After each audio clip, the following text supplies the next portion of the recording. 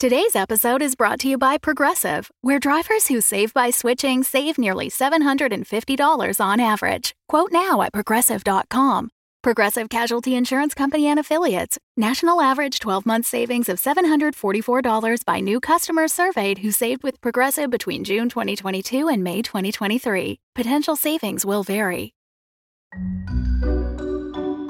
Greetings, fans of the esoteric, and welcome to Madame Magenta and the Arcati Killer, an audiobook by me, Madame Magenta. Also, my husband is here, Bernard. I'm here as well, yes. And hello. he'll be doing some of the voices to give me a break, quite frankly. Yes.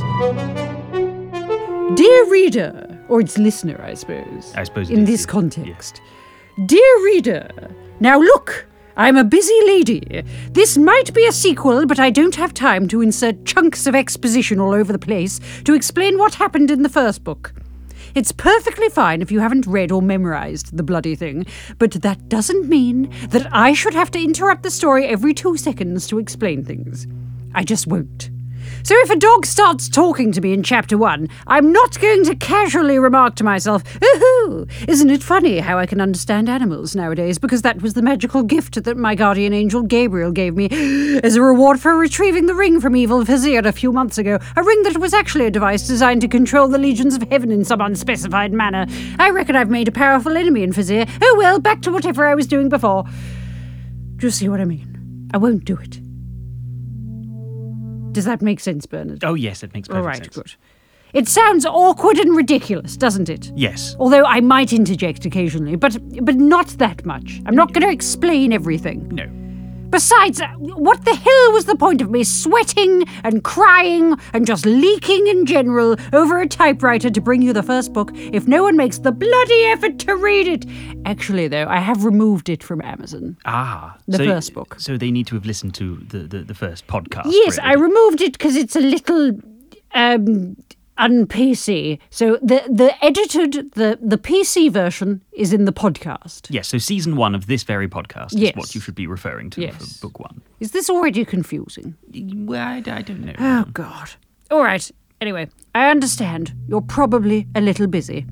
And that's why I've put together a few cheat notes on the next page. Alternatively, you could go and download the first season podcast. Go on, off you go. I'll be right here waiting for when you get back. All right. Cheat notes! Shall we have a flourish in between each of the chaptery things? Sure, yes, Right. if you like. Cheat notes! So we haven't actually started the book yet. This is all the bit before. Okay. The right. helpful... It's like in Jilly Cooper, she has a list of the characters, you see. Ah, yes, so you can picture everyone. Yes, and because she can't rely on her drunken audience to remember who the hell everyone is. I see. And it's very much the same This will with mine. hopefully help your drunken audience. Yes, exactly. Cheat notes. 1. I think I might be partially responsible for the imprisonment of a chap called Vizier. 2. I can communicate with angels. My guardian angel is called Gabriel, not that one.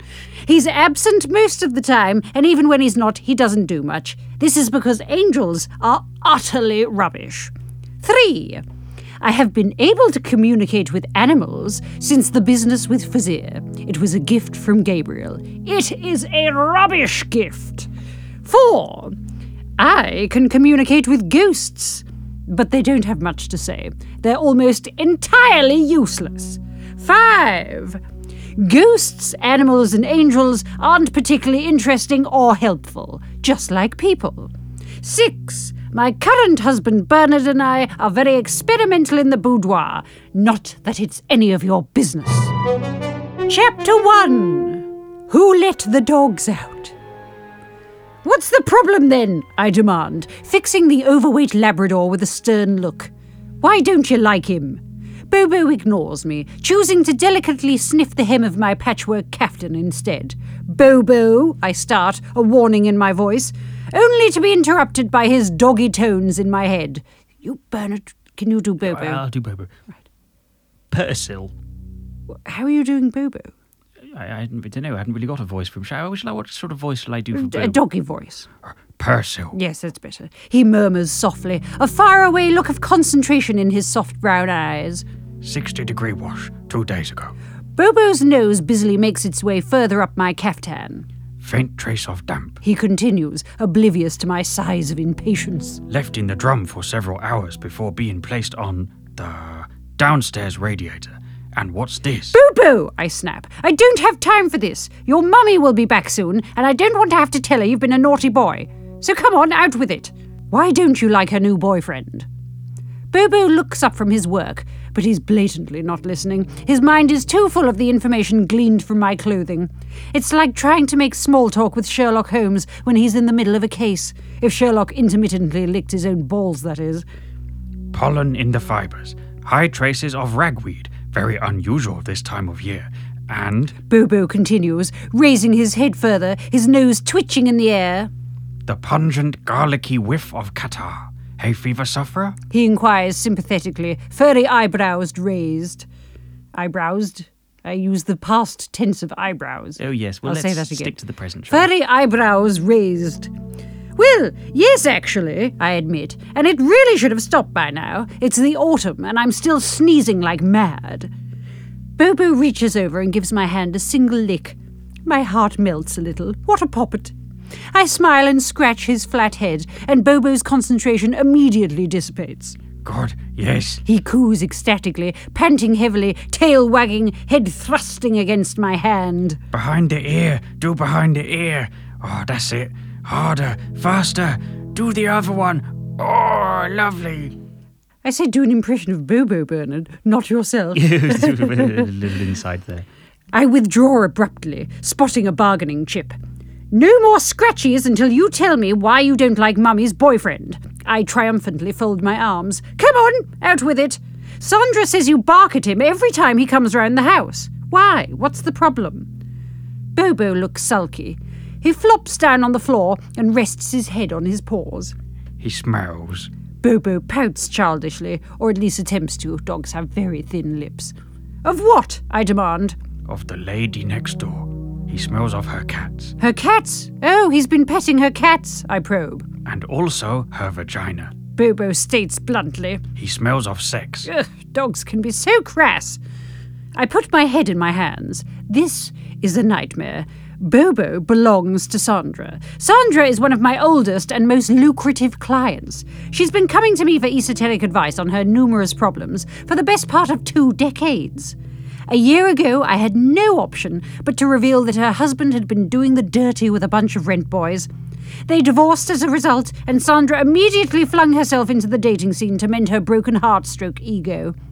And now I'm going to have to tell her that the new boyfriend is porking the neighbour. Oh, God! And also... Boo-boo continues, nibbling at a paw. He pongs of murder.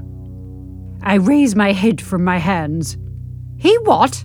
The stench of violent death is upon him. Are you sure? The whiffy mists of cold insanity drift from his pores. The shade of his victim's death clings to his being. Boo-boo confirms, rolling fatly onto his side. Crikey, how alarming.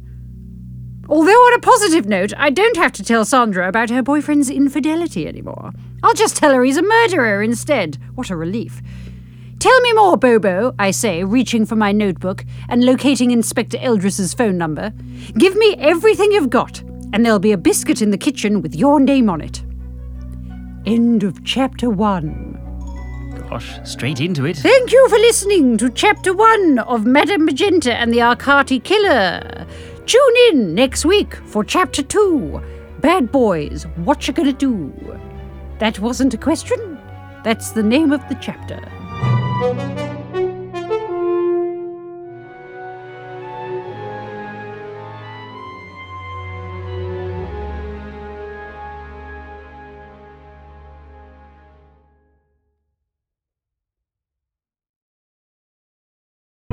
The Fable and Folly Network, where fiction producers flourish.